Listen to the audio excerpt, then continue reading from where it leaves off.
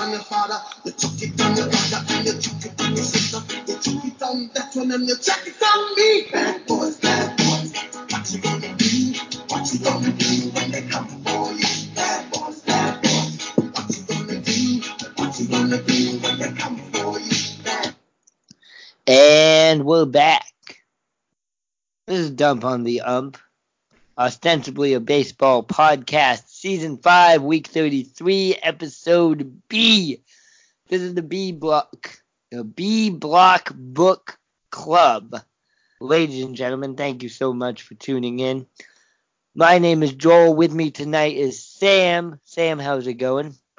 It's going pretty well. I'm coming at you live from Southampton, New York. Yeah. That's all I got. Yeah.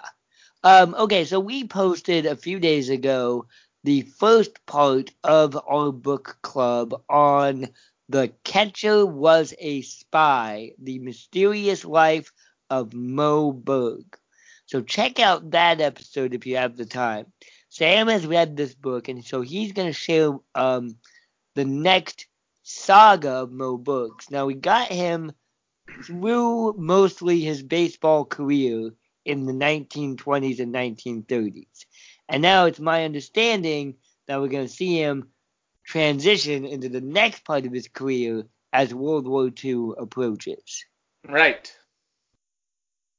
So, is that my cue? Go for it. Nice. So Moe Berg, he kind of saw the rise of fascism across the world, and he was a huge patriot. He loved America very much. And so when I think at the end of last episode, we talked about how he had transitioned from player to coach on the Red Sox. Right, but he didn't like that job. He didn't care for it very much. Right. So when the war started and he, felt like he had something to give to his country, and he didn't really like his current job very much, so he he went down to Washington and he applied for a job with the fledgling OSS, and he was kind of a perfect fit for the OSS because the OSS stands for Office of Strategic Services, right? That's correct. Is that right? And it's the precursor to the modern day CIA. So the CIA came out of the OSS, similar to how the war on drugs came out of Prohibition. Interesting analogy. Yeah, well, I think that if neither are very effective, whatever. I think it's gotcha. I follow it. Yeah.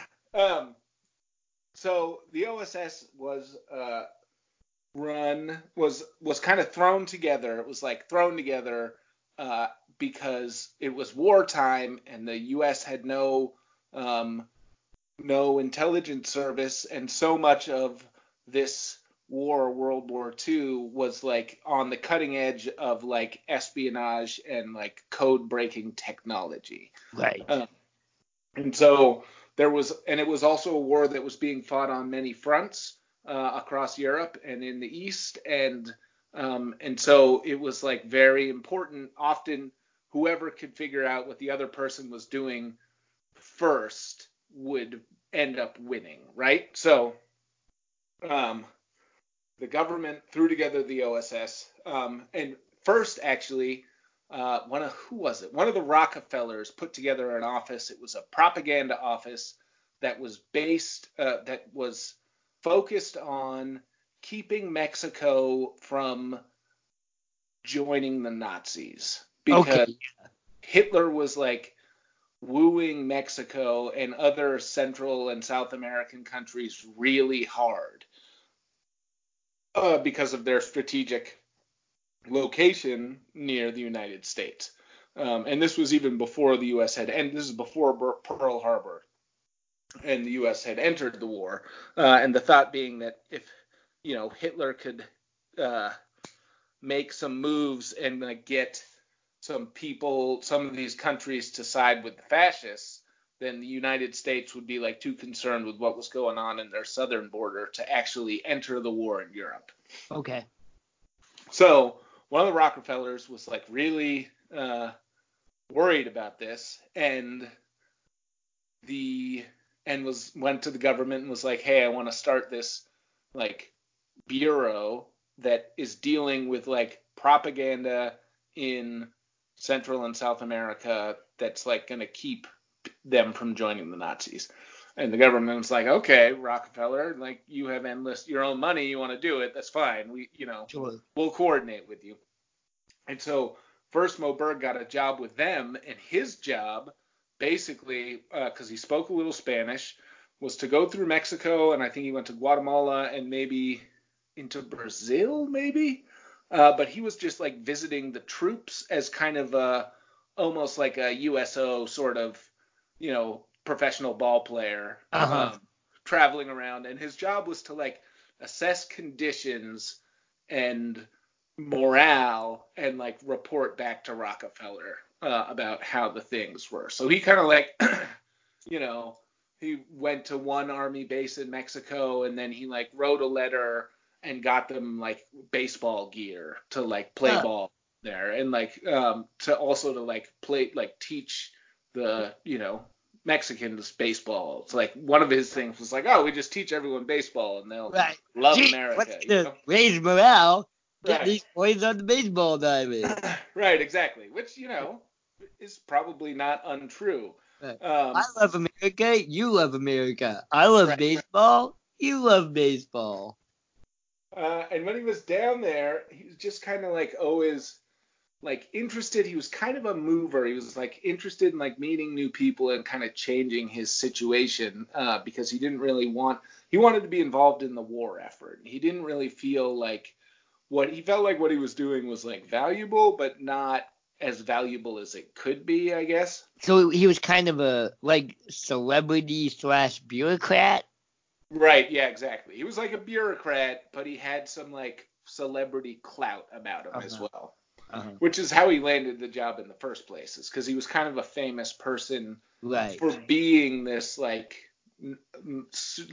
ball player / linguist / genius, Yeah, and we talked a lot about that in part 1, which I thought was really fascinating.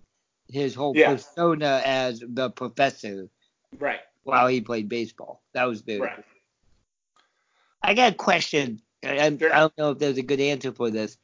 How did he develop you said he was very patriotic. Right.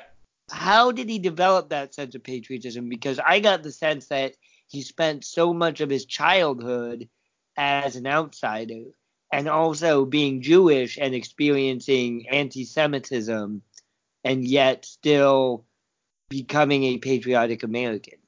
Right. Well, I forget where his family came from. I probably can find that out real quick. But basically, like, his parents immigrated, and his father hated where they came from. Okay. They were, like, in a very Orthodox Jewish, household.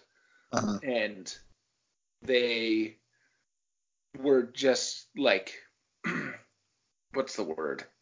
He banned Yiddish from being spoken in his house, and he hated where they came from and loved America for like what it represented as the land of opportunity and freedom. So I imagine that probably they don't really talk about it, but like Berg loved baseball and he loved America, and his dad loved America, so it probably just all came from that. And when he grew up in New Jersey, and so when they moved here, or when his parents moved here, they dropped all those cultural trappings of, I assume, Eastern European Jewishness.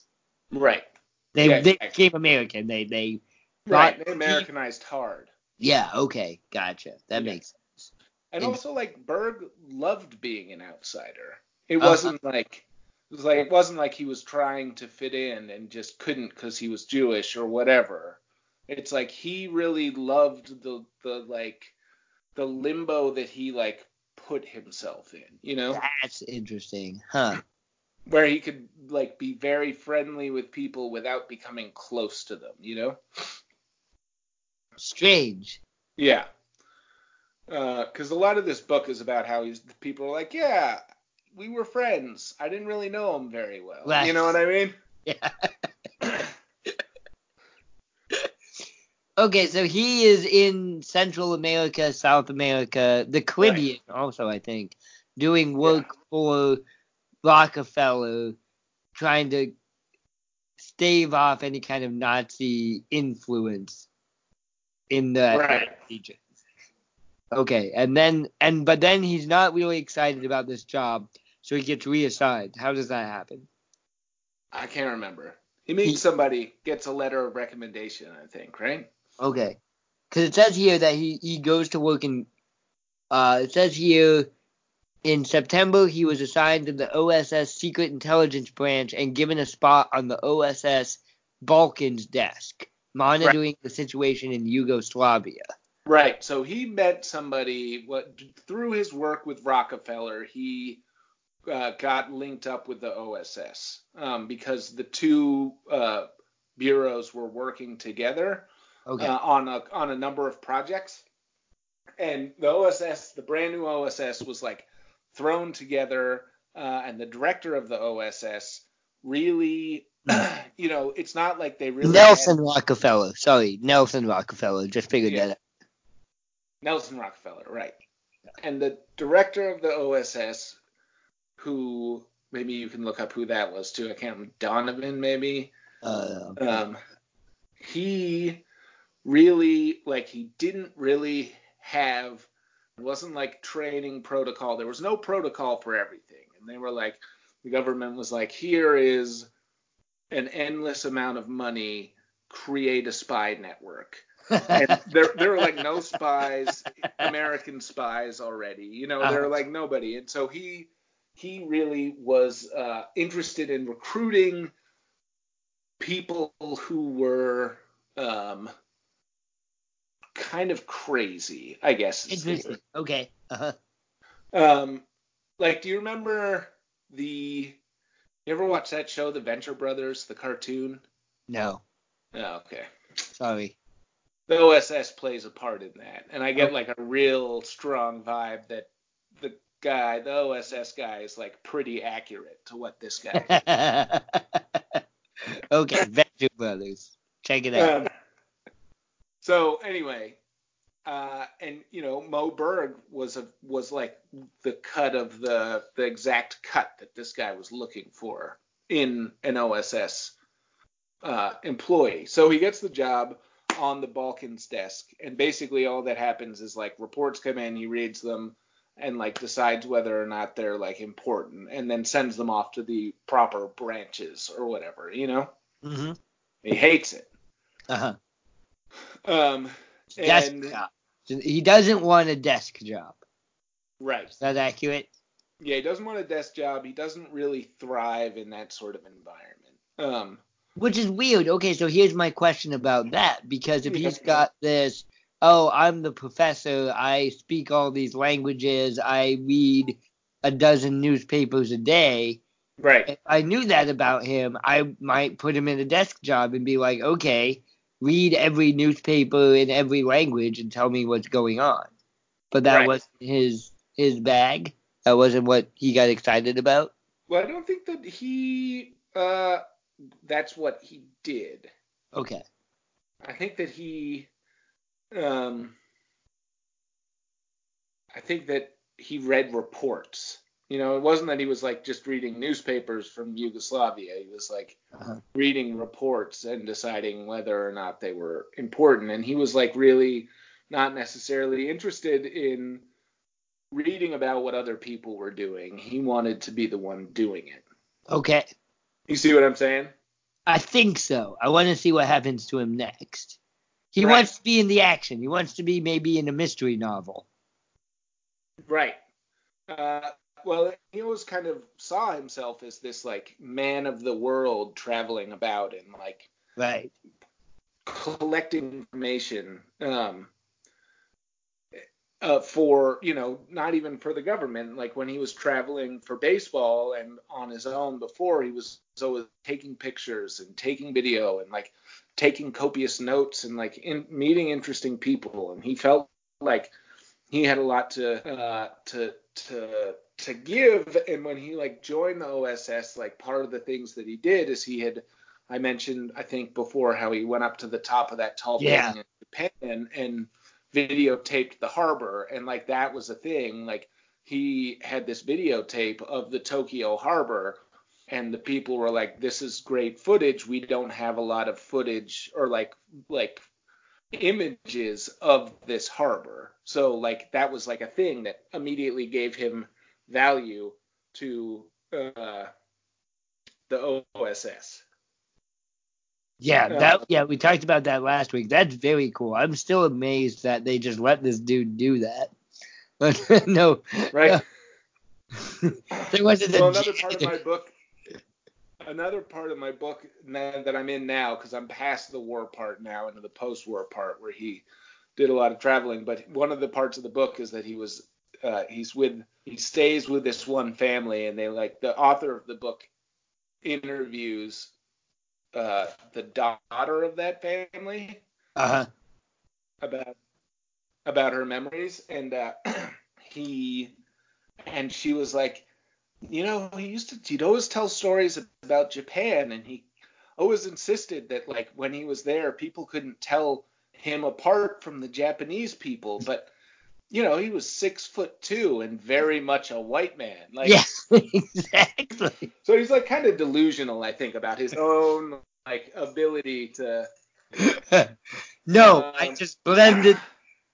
You do not see me. Okay, so he's at this desk. He's reading these reports. He seems kind of bored. How does he get out of this situation? Says here. Well, he gets assigned to this project. Yeah, I hear you. He becomes somehow involved. Can you hear me? Yep, I can hear you. He becomes somehow involved in the Project AZUSA. I don't know what it stands for. But basically, his job overseas, because he did get sent overseas, and his job was basically to find out if the Nazis were building an atomic bomb. Okay. And that job for him started in Italy, where he went and started interviewing all of these physicists. This one physicist in particular, what the fuck was that guy's name? There's two here. Von Sacker. It's either Werner Heisenberg, who people know Werner Heisenberg. He's the German guy. And the other Italian guy. Oh, it's an Italian guy. Because the other one is Carl Friedrich von Weizsäcker. Okay, but he's interviewing Italian. Right, so he goes to Italy first, right? And so he's in Italy, and he first he goes to London, then he goes to Paris, and then he goes to Italy, but he's supposed to be in Algeria. He goes to Algeria for a little while, but here's like a thing that's like becomes a trademark for his intelligence work is, we didn't have like cell phones back then or anything, and he would just like disappear off the face for long periods of time and show up in places where he wasn't necessarily supposed to be. And so he goes to Italy, but here's the thing about nuclear physics in the 1940s during World War II. It's like the community of people who know anything about it is very small. Right, okay. There's like, maybe like 4 or 5 scientists per country that work on that sort of stuff, Sure. And so his job initially was the stated job of the mission was for him to go and recruit, which meant either to coerce or kidnap European physicists to come and work for the United States building the United States bomb. Sure. But the like secret, and that was like the major project that he was involved in. But his part of it actually was to go in with this group of recruiters or whatnot and actually interview these physicists to try to figure out what they knew about the Germans' nuclear program. Okay. Specifically, which was headed by this German physicist Heisenberg. Okay. And so it's a very interesting. It's interesting because he was really good at this because he was very personable. People like were drawn to him. He was pretty intelligent, and he like learned a lot about physics. So he was like able to talk to these people kind of in their own. Yeah, and he spoke was very like, successful. Like this is a part that the movie misses. Is like he was actually an amazing spy. At his stated job, which was basically finding out that the Germans were not building a nuclear bomb. I didn't know that Does that make sense? Yeah, no, I didn't know that Heisenberg was a principal scientist in the Nazi German nuclear weapon project. Huh. That kind of what? Oh, I didn't know that Heisenberg worked so closely with the Nazis. That kind of bums me out. Heisenberg was a Nazi. And Heisenberg was a Nazi? He was the head of the nuclear. Well, he was the head of the nuclear, like, department of the Nazis. Uh-huh. Yeah. He was, like, the head physicist of the Nazi, like, for the Nazi party. Oh. That's a bummer. Why, are you a big Heisenberg fan? I guess I'm not anymore. I knew he was at that time. I had no idea that he actually worked. That he actually was. Yeah, because he won the 1932 Nobel Prize in physics for the creation of quantum mechanics. Bummer, dude. Right. Well, but I mean, it might not be. He never built a Nazis a bomb, you know. Right, but it seems like he was ahead of that program. I'm actually there's a podcast going on right now. It's called Moonrise. Hold on. Excuse me. That I would recommend anyone who's interested in these kind of stories. It's ostensibly about the space race between the United States and the Soviet Union. But most of the first half is talking about this story, World War II, and the U.S. trying to figure out what the Nazis are up to in World War II in terms of their technology and the race for the atomic bomb. And it talks about a lot about and now what's his name? Werner von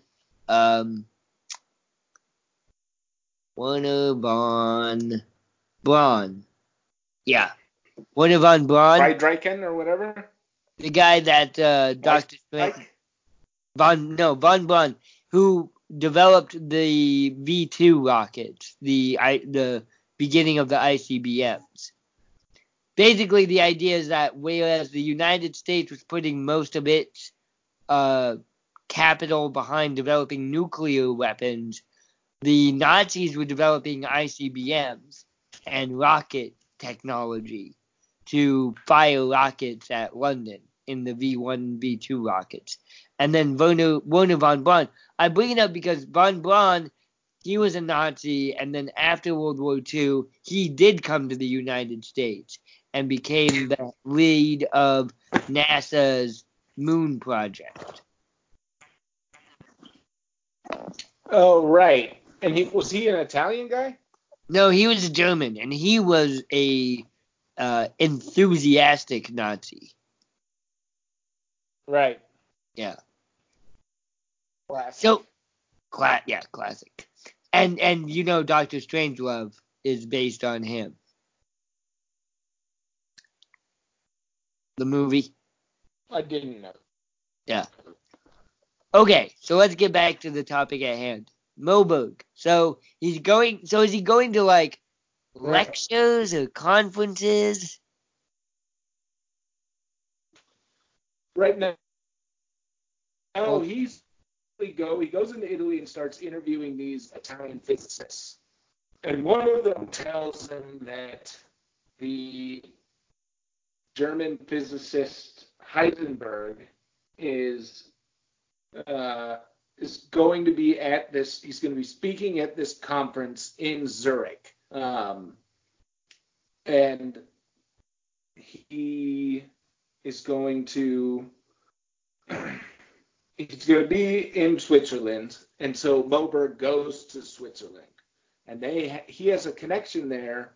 The head of the physics department at MIT had a colleague in Zurich who he gave him a letter of introduction to, and so he goes to Zurich and makes contact with this guy, whose name is I'll get you his name. Swiss physicist. Paul Scherer? Anyway.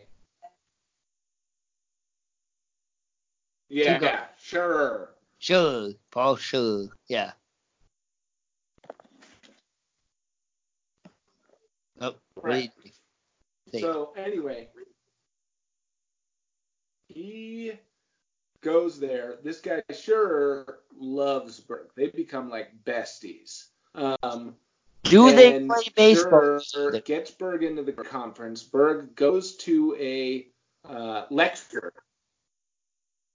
What? Do they play baseball together? No, but Sure is obsessed with America. He's like obsessed with everything American. Cool.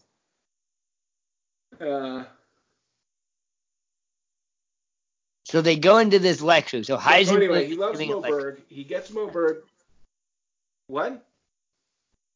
I'm sorry. I will stop interrupting you. Tell the story.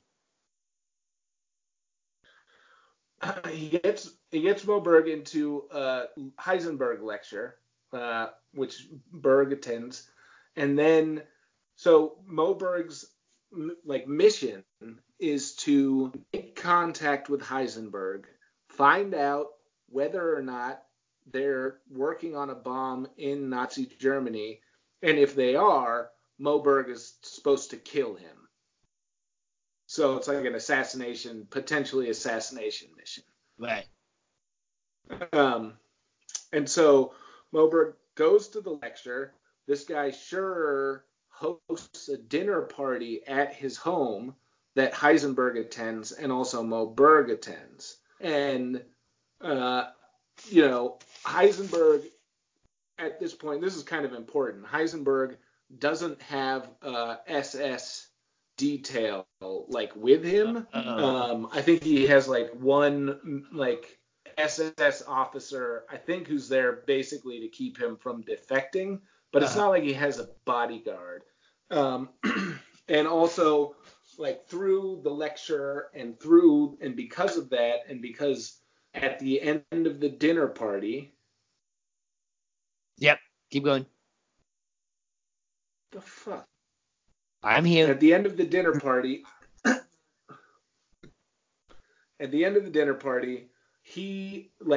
Heisenberg leaves alone, and Moberg runs out after him, and they walk together and talk for a long time. And Heisenberg remembers Moberg as this annoying Swiss guy who keeps asking him all these questions because they're speaking in German. Okay. And apparently Moberg's Swiss German was good enough to fool Heisenberg into thinking he's Swiss. Into thinking that he's Swiss, right? Yeah. So he just remembers him as this Swiss guy who's asking way too many fucking questions, right? And they're alone. So if Moberg was going to kill Heisenberg, this would be the moment. Moberg decides that the Germans are not developing a nuclear bomb, doesn't kill Heisenberg. And then that's his report. So, and this is kind of the culmination of his. This is the most exciting part Yeah. of his intelligence career, this moment. And this is also kind of the focus of the movie. And so anyway, he doesn't kill him.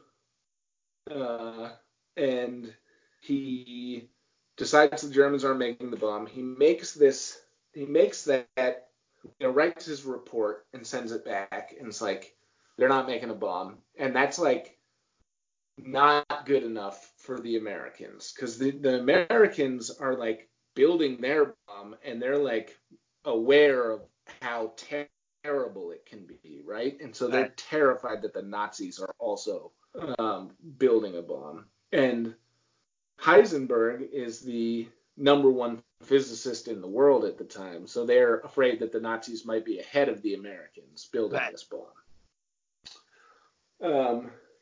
So anyway, so basically, for the rest of the war, Moberg stays in Switzerland with this guy Scherer, and they're like pals. And they just kind of live. He goes on vacation with this guy and his family, and they just hang out all the time. They they just chat and ride bikes, and then like this guy is also corresponding with all of these other physicists around Europe, because that's what they do, because it's such a small community, and sharing all of these letters with Moberg, who's then sharing them with the OSS. And it's just like an extremely successful, and Scherer knows this. He's not he's aware of who Moberg is and what he's doing, and he's doing this with his angle was that once the war is over, he would get a teaching position at Caltech or MIT or something like that. Right. And so, because he's so into America. So, anyway, for the rest of the war, Moberg goes down in OSS history as one of the most effective operatives in the entire OSS. So my question is, was he right about Heisenberg and the Nazis not being close to developing a bomb? Yeah. It's possible that the Nazis weren't even trying to develop a bomb. Okay. Like, they didn't like, when the war was over, when they went through Germany and like raided all of their physics labs and like munitions factories and whatever, they found not enough enriched uranium to make it, like, not even close to the amount needed.